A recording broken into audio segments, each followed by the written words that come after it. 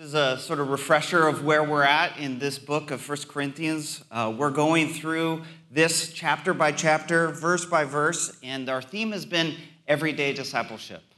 And as we get to love, I can't really imagine a more appropriate theme for everyday discipleship than love.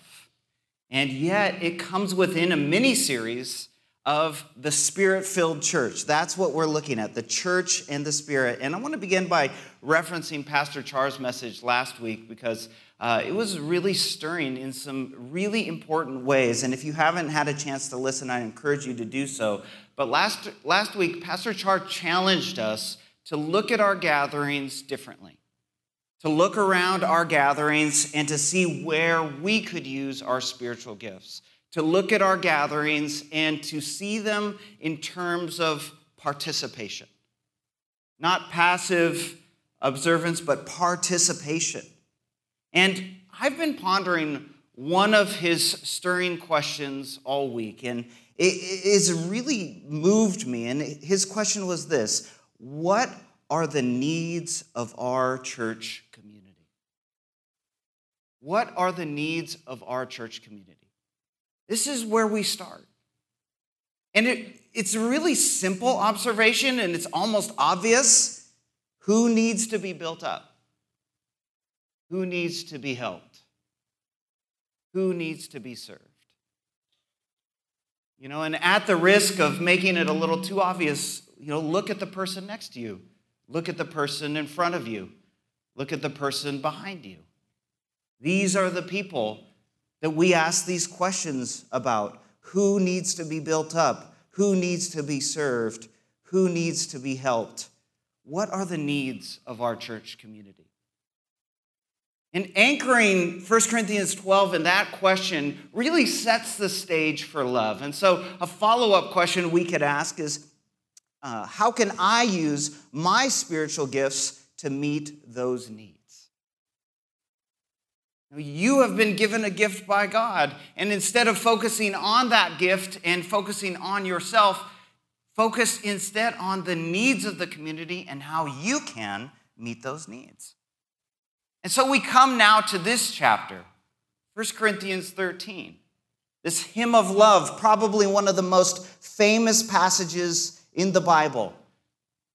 And I think, we've heard it at pretty much every Christian wedding that we've ever attended. But it's more than that. In 1 Corinthians 13, Paul spells out why answering these questions are so very important for us, so very important for the Corinthian church.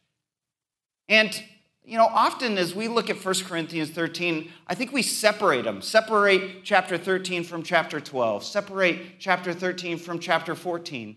But really, those two chapters are so similar that one has to ask, why is 13 put here?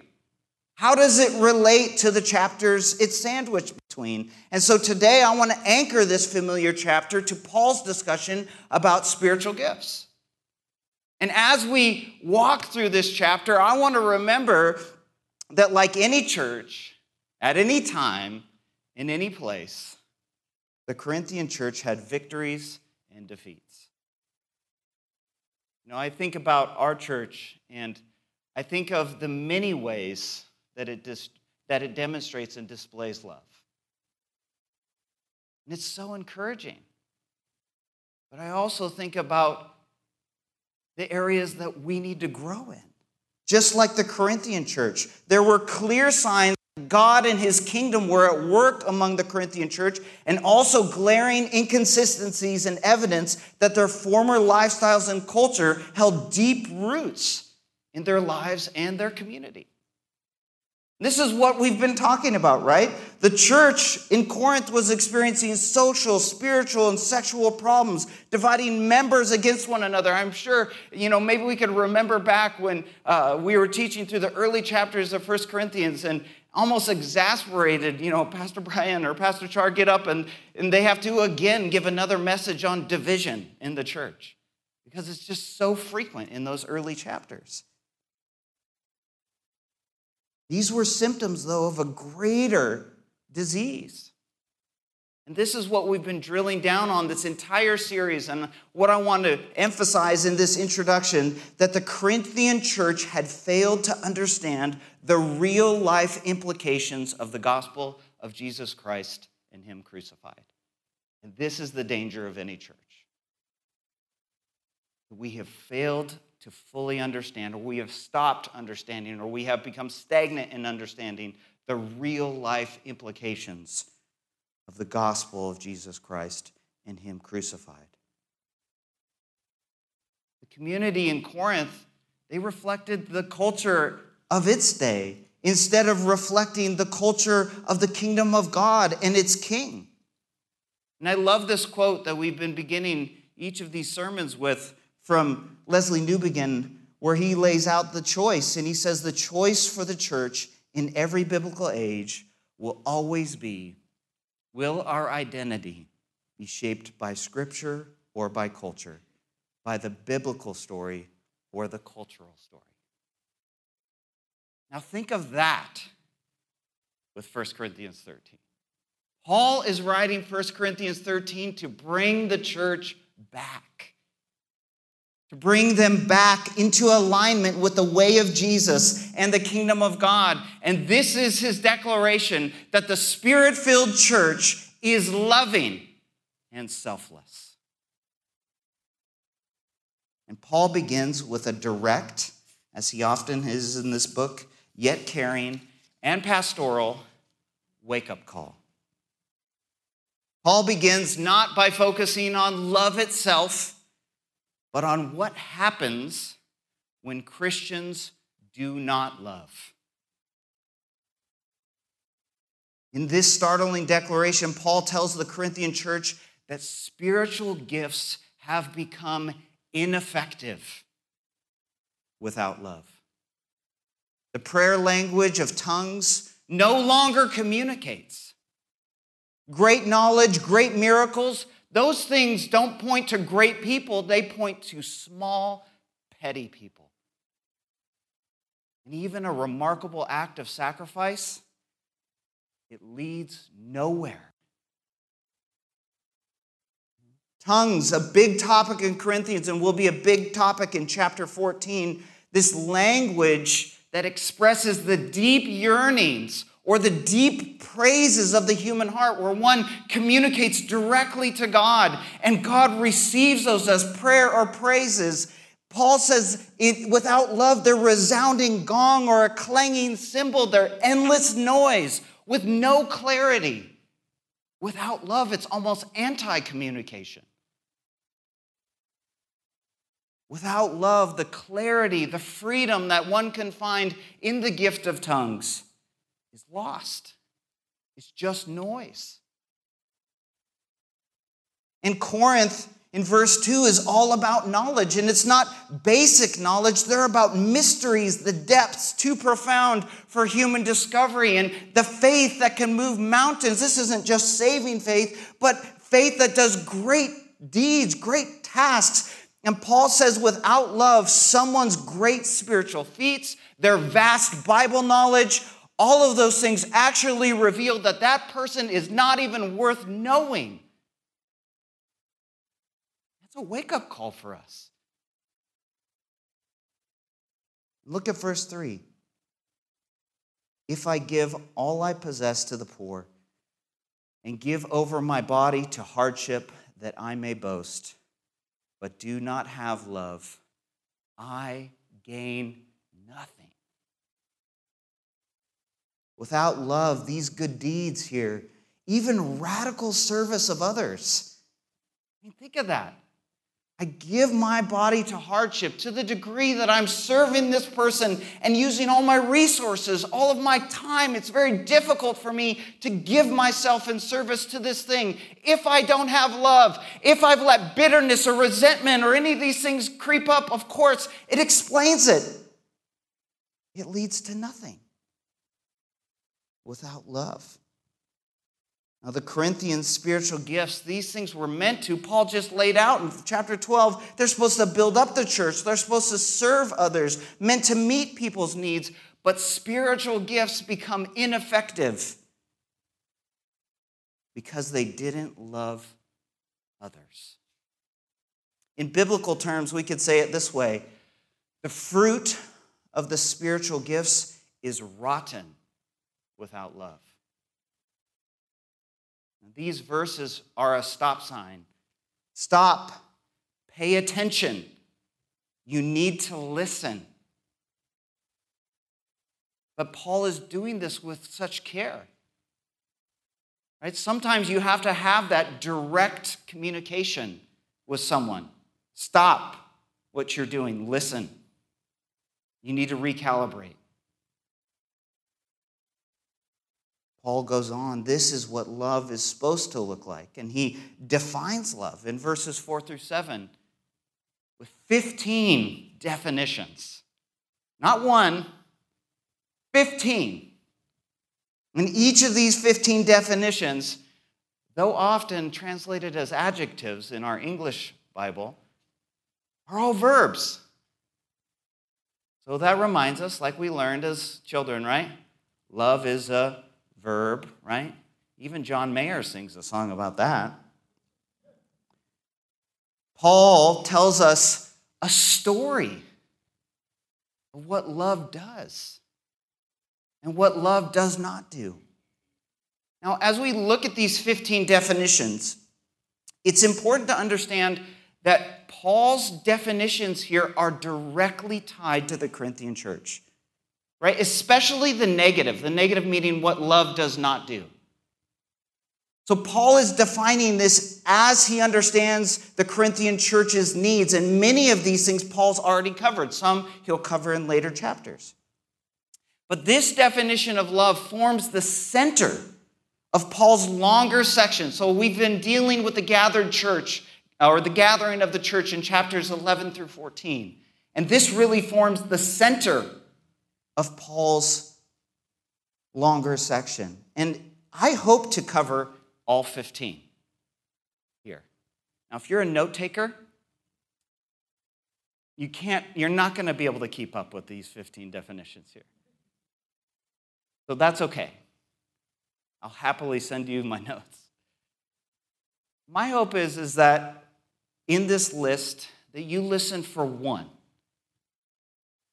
or two if the Lord leads, of course, 3, whatever. But one of these definitions that moves you. Love is patient. Love waits patiently. Now, isn't it true that you wait for those you love? Right? That's what I found over time. I make time. I'm waiting in the car. I'm waiting for a response. I'm patiently enduring a conversation, patiently enduring this. Why? Because I love that person, right? Time is key to making sure someone is good. And Paul's just been referencing throughout this early book that the Corinthians have been rushing to judgment. They've been jumping to conclusions. But Paul says, love is patient. It waits. The word literally means to delay wrath. Yes, you have the power to come down and say, enough. I've heard enough, done enough, we're moving on. But it waits. It waits and waits and waits. Isn't it great that God waits for us? Isn't that so amazing that the Lord that He waits patiently for us? Hence, Paul's drawing this out. This is one of the known characteristics of Yahweh. He is patient. Love is kind. Love shows kindness. While love is patient sort of has this passive quality of waiting, kindness has this active quality of demonstrating warmth or welcoming. I mean, think of how the Christians in Corinth, in chapter 7, when we were dealing with single Christians in marriage, they were pressuring the single people. Like, there wasn't warmth there. There wasn't generous welcome. There was this pressure. Paul says, love is kind. Love does not envy. Love does not burn with envy. I mean, again, Paul spent a lot of time talking about how the non-Christian Corinthian culture sought status over others. You could see that in chapter 3, verse 3. I mean, to the degree that in Corinth there was rival pastors. Oh, I'm of Apollos. Oh, I'm of Peter. I'm of Paul. But Paul has just been talking in chapter 12, not about envy or rivalry, but he says in chapter 12, verse 26, if one is honored, all rejoice. So it's not about envy or rivalry, but enjoying and celebrating another person. Just because this is fresh on my mind, this is one of those things that we're teaching our children right now.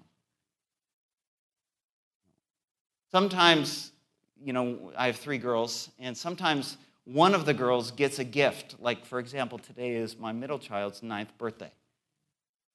Amazing, right? But there's almost like this,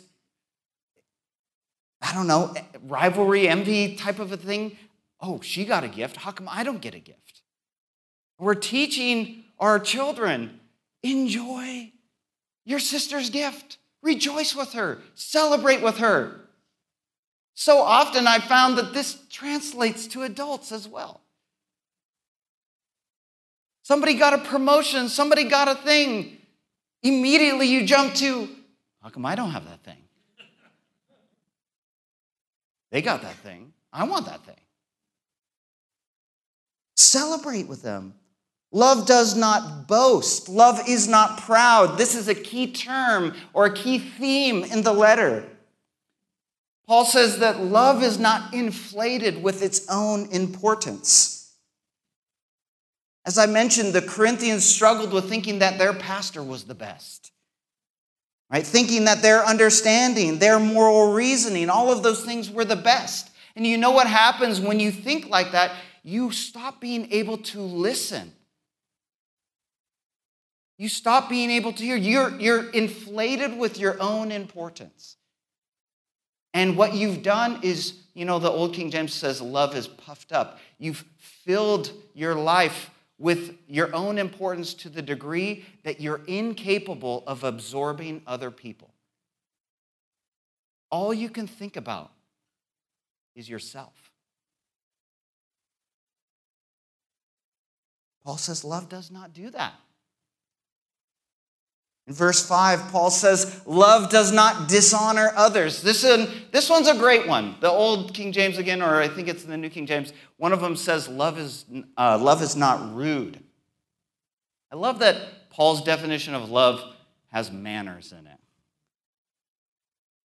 Love does not behave with ill-mannered impropriety. The Corinthians, they were not courteous to one another. They were thoughtlessly urgent.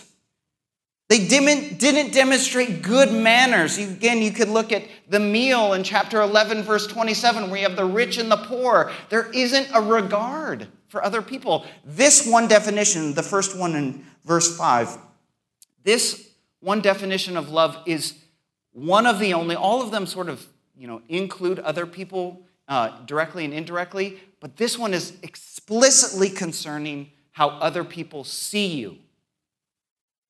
Do they see you as rude? Do they see you as acting shameful? Are you aware of how people see you? I mean, that's a wake-up call sometimes, right? How do you come across? Now, earlier when we were talking about, tongues, that without love, tongues is just noise. I think a lot of times we can think about marriage or a relationship or good friendship, and we can realize that sometimes what we say is not necessarily what our spouse hears. You know what I'm saying?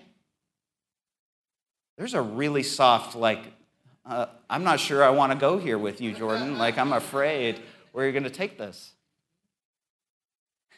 Sometimes what you think you're communicating is not what you think you're communicating.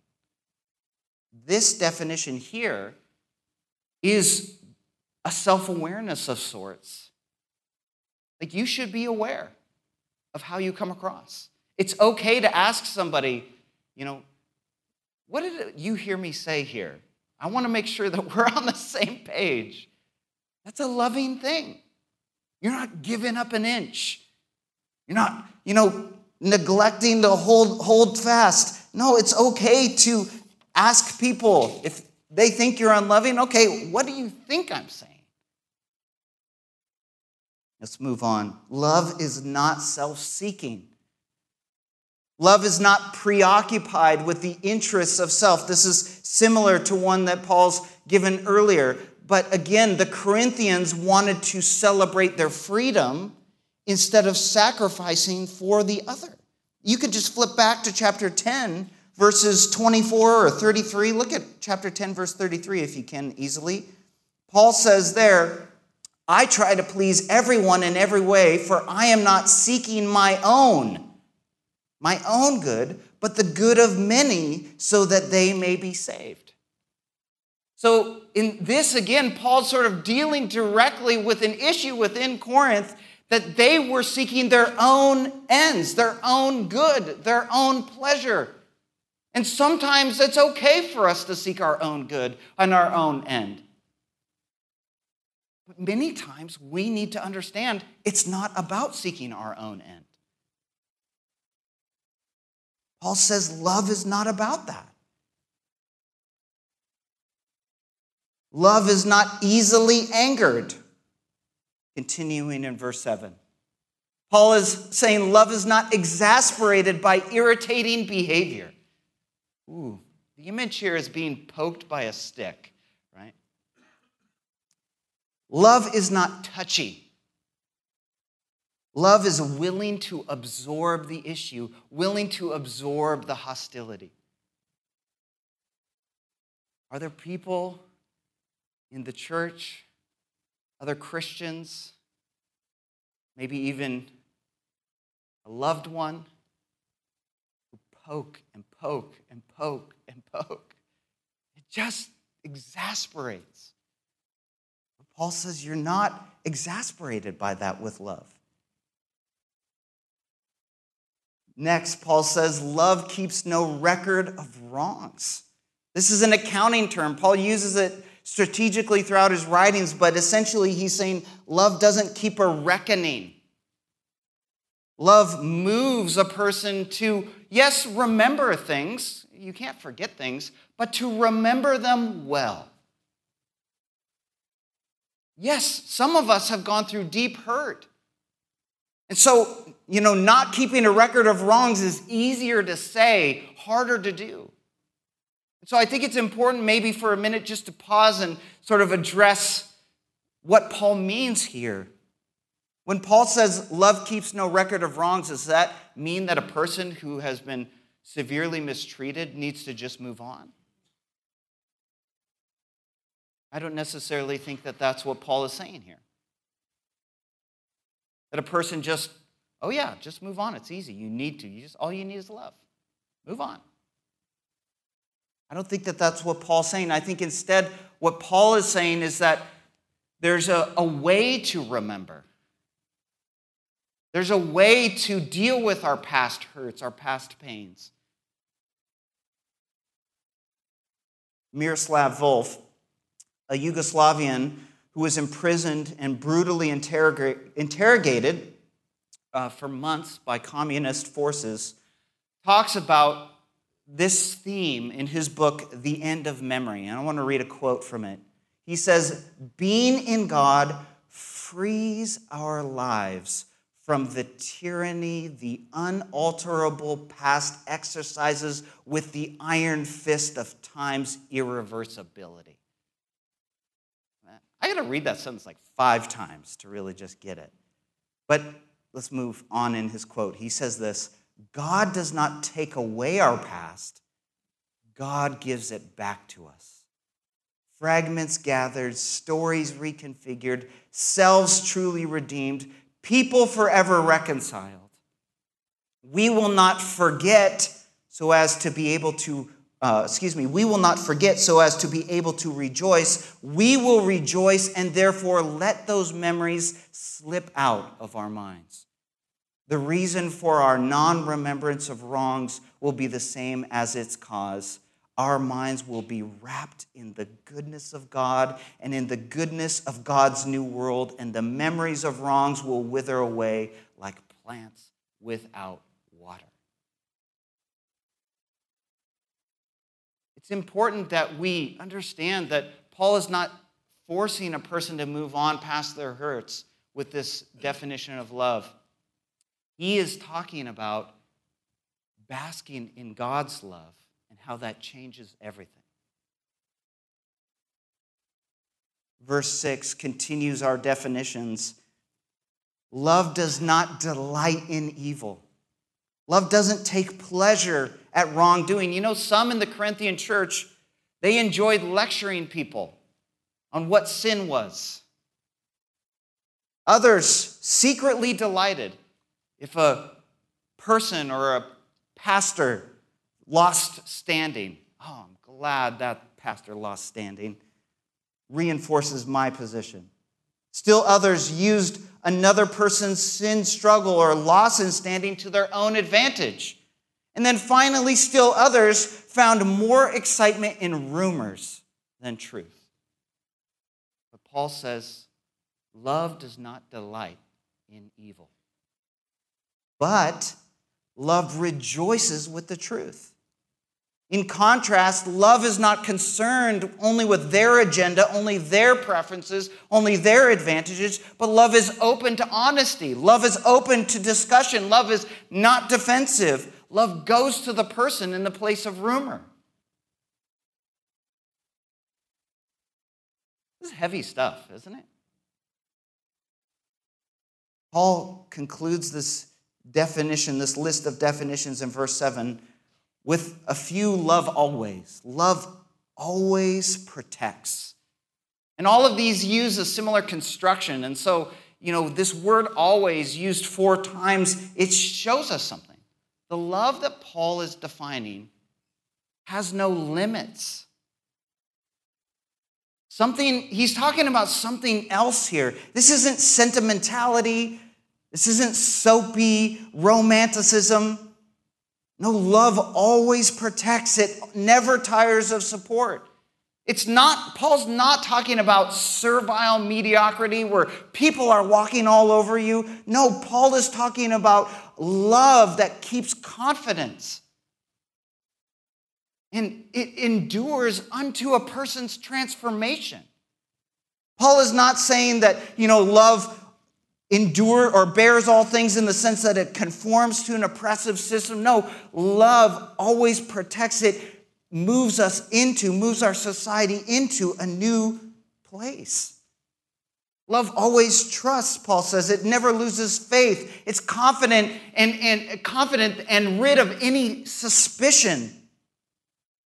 But it's still discerning. Love always hopes. No one is beyond hope. This is just one of those declarations that I feel like we need to write down in, wherever we need to remember it, on our, cell phone home screen, on our bathroom mirror, someplace where we see it. Love always hopes. No one is beyond God's reach. We just know that. It changes everything.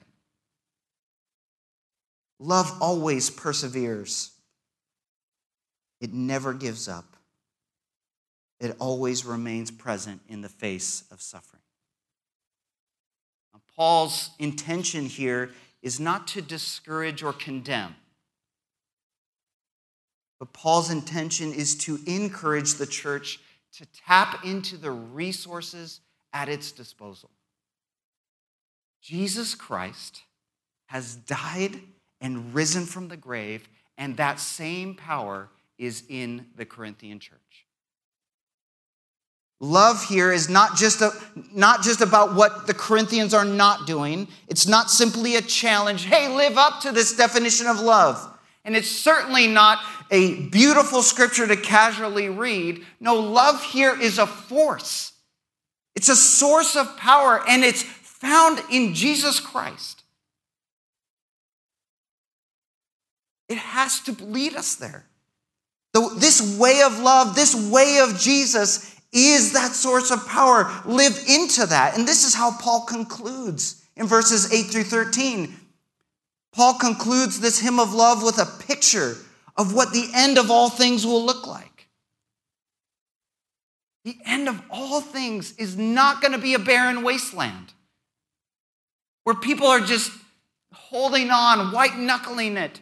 Everything else is destroyed around them, but they're still there. No. We know in part, Paul says, right now. We're trying to fit the bits and pieces together one part at a time right now. Right now we see as in a reflection, like a mirror or a screen or on Zoom. Right now we're having a hard time connecting. But eventually we're going to see Jesus face to face.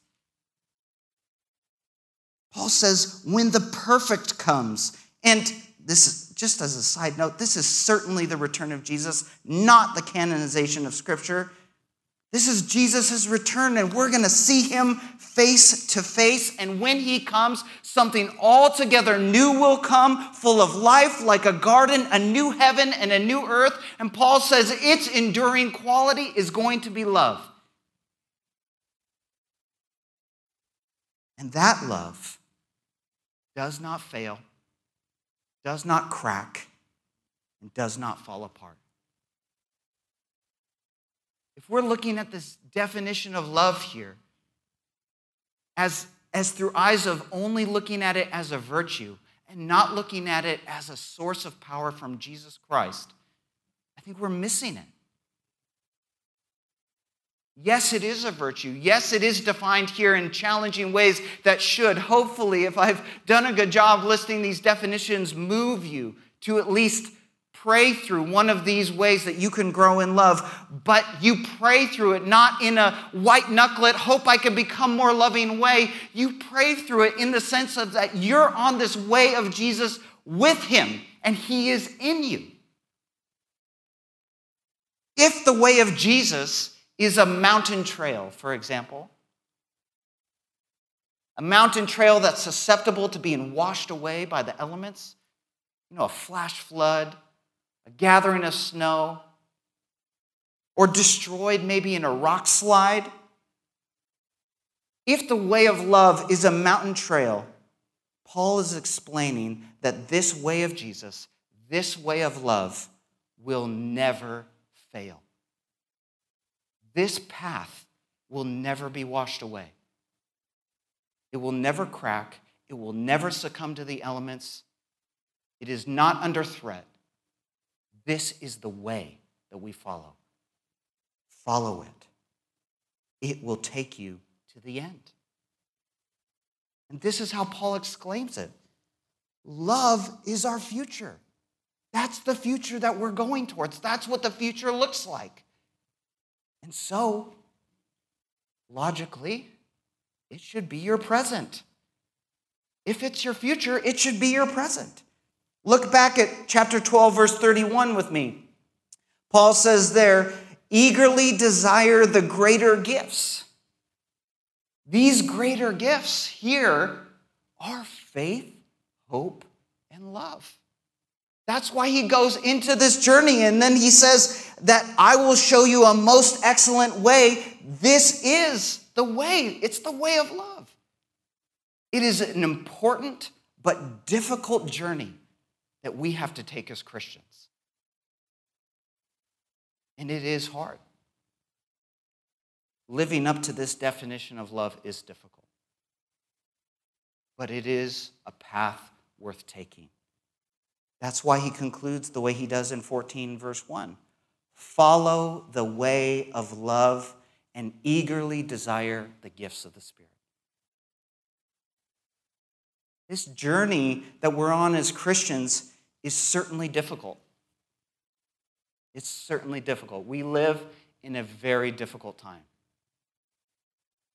And the journey that we are on as the church in America feels especially treacherous right now.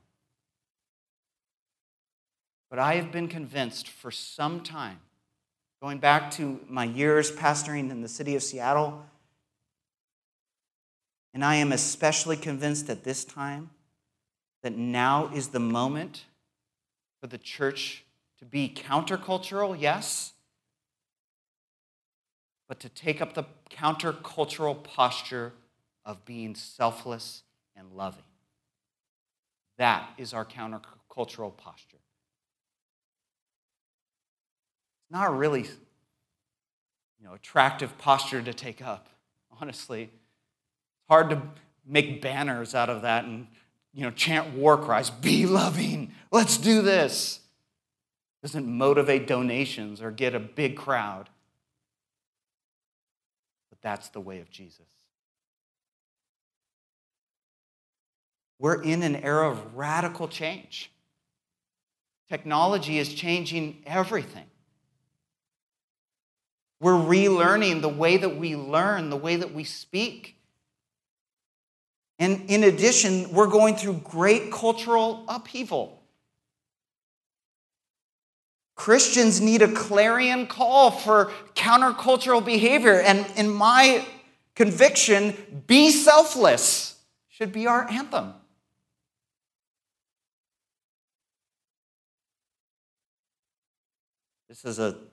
I'm going to go on a little sidetrack for a second. One thing that I've been thinking about over the weeks in preparation here is I've heard this a lot in the church, and I just want to point it out, and maybe you all can help me process it, but one of the things that I've noticed is that in the church we often talk about how, okay, yes, we understand that, maybe things didn't go as well as they could have. Maybe this person isn't as loving as he or she could have been. But look at the fruit of their life. Look at the gathering. Look at the amount of people that God used to reach them. Look at all these things that happened because of them. Yeah, they're not loving necessarily, or maybe this big scandal comes out after the fact that shows actually, their character is warped. But look at all the people that they touch for God. That way of looking at the world is a worldly way of looking at the world. It is not the way of Jesus. It's not just about all the people. Not just about all the fruit. Not just about the biggest gathering. All the things, all the programs. Look at all the hoopla. It's about the character of love. That's what verses 1 through 3 are pointing out. And I have, for a long time sort of had an issue with the ends justify the means. That philosophy. But now even more, as I prepared for this message, I realize we have to be rid of that in the church. We cannot use whatever means we want to justify our ends. We have to look at the methods. We have to look at the means. We have to look at ourselves and answer if we are loving and selfless. And if the leaders that we follow are loving and selfless. My wife sent me a quote this week, which is haunting actually to me. She's watching a documentary, a 60 Minutes documentary from Australia on a church out there, and the 60 Minutes person said this: the higher you got up in this Christian church, the more you saw that it was not about following Jesus Christ. The higher you got up, the further you were away from Jesus. God help us. God help me as leader.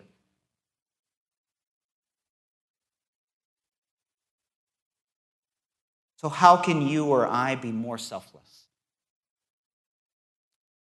Well, again, I think that we can answer these questions that Char provoked last week.